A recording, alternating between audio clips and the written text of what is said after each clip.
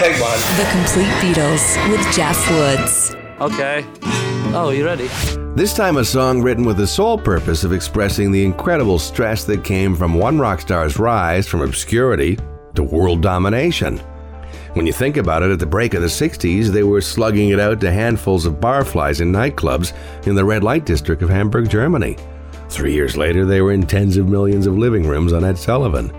It was pretty much impossible for anyone to notice that while his band was on top of the world, deep down John Lennon was feeling insecure, lacking confidence, and certain it was impossible for anyone to understand what he was getting at in this new song. As he puts it, he was fat and depressed and crying out.